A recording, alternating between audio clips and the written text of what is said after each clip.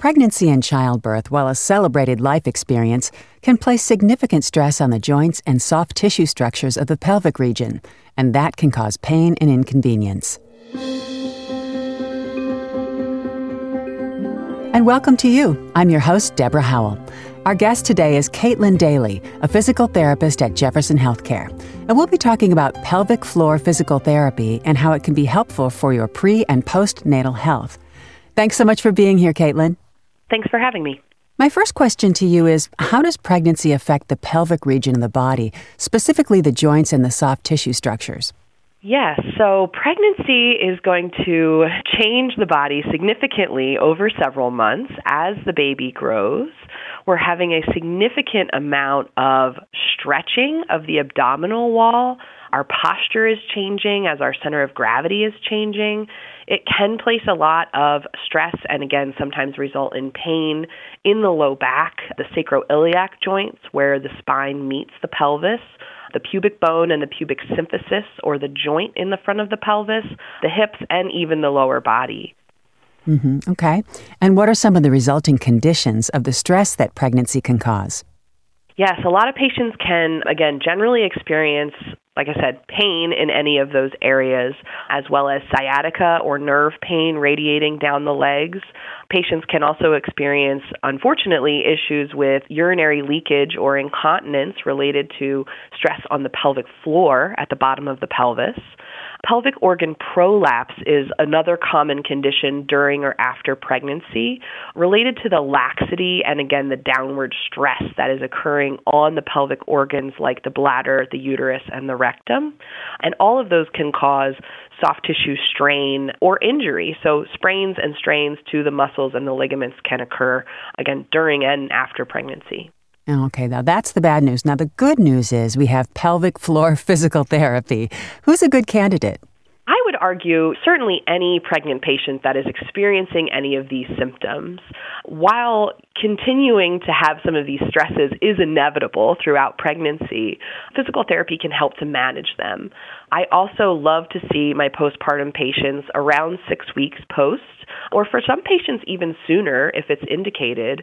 I am working with my primary care physicians and OBGYNs to try to make it more of a standard of practice to recommend all postpartum patients for physical therapy to help rehabilitate in the same way we would after any other injury or surgery or soft tissue stress. Okay. Now, it's my first visit to you for physical therapy. Where does it take place and what does it entail?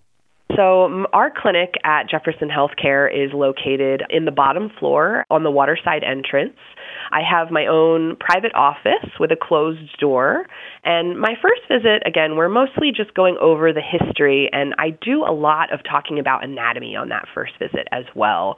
I find that, especially for first-time pregnant patients, they're still learning what to expect. And even for patients when it is their second or third or fourth pregnancy, every pregnancy is different. And so we like to talk about where they are at that moment in time.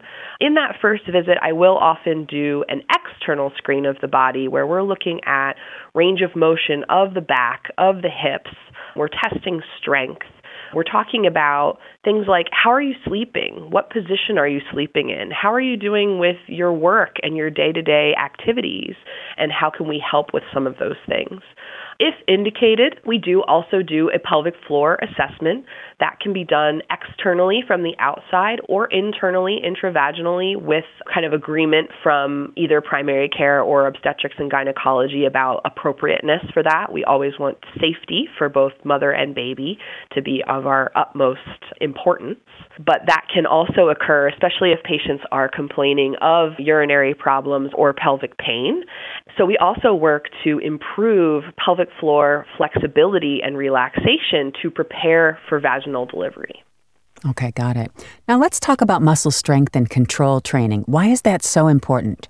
Yes, again, as our bodies change, we're going to need more core strength, which includes the back, the abdominal walls, the pelvic floor.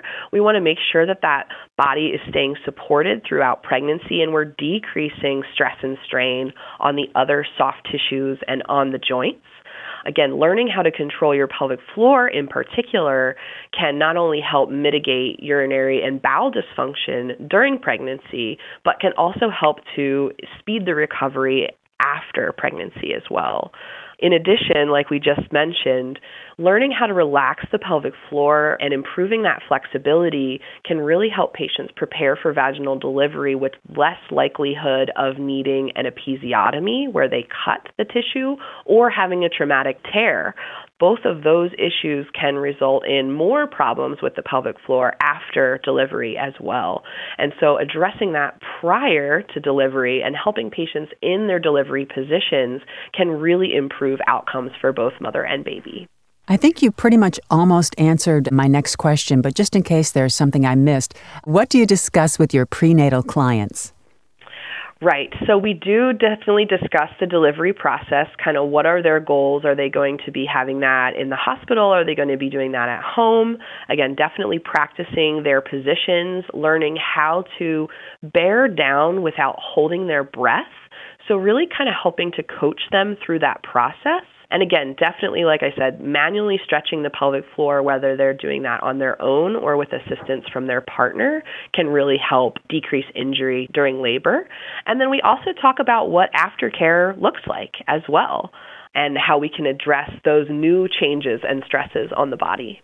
Now, I understand you have a program that includes body mechanics for activities of daily living and childcare. Can you tell us a little bit more about that? Yes. As opposed to other surgeries, for example, we'll say, where it's kind of, again, a planned traumatic tissue event, we're often told, bed rest, rest, take it easy, lay low, don't go back to activities right away. You have a newborn that needs care immediately. And while, of course, you ideally have a partner or another community of assistance helping to care for that child, mothers have to lift and carry and breastfeed or feed their children right away. And so we want to address things like posture and lifting mechanics and making sure they're being careful about not creating, again, more stress on some of those structures that may or may not have already been problematic during pregnancy. Sure. Now, I'm imagining that you develop a patient-specific evaluation and treatment plan for each patient. Is that correct? That is absolutely correct. We always want to provide individual-based care. Every person is different. Like I said earlier, every pregnancy is different. And so we want to treat them based on their individual needs and goals as well. Sure. And the point being, for so many women, you don't have to live with these inconveniences. It's okay to talk about them. And, there is help. Absolutely. I think for a long time, patients have relied on information from family and friends, but there are also a whole host of professionals that are able to give a little more specific guidance about these individual facets of pregnancy and childbirth, including lactation consultants and pelvic floor physical therapists. Is there anything else you want to add to our conversation, Caitlin? I think we about covered all of it. Again, I just encourage my patients to come seek intervention, even if they're not having problems. Again, often conversations I have with patients bring up issues they didn't think that physical therapy could address. And again, we can help kind of prepare for some of those afterbirth challenges that they maybe don't anticipate. Sure. It's always good to have a pelvic ally in your corner, right? Absolutely. Well, this has been such helpful information, Caitlin. Thanks so much for sharing your expertise. Thanks. And if you'd like to find out more, call Jefferson Healthcare Rehabilitation Services at 360-385-2200 to discuss your options today. And to listen to a podcast on this and other topics of interest, go to jeffersonhealthcare.org. If you found this podcast helpful, please share it on your social channels. Thank you so much for listening. I'm Deborah Howell. Have yourself a terrific day.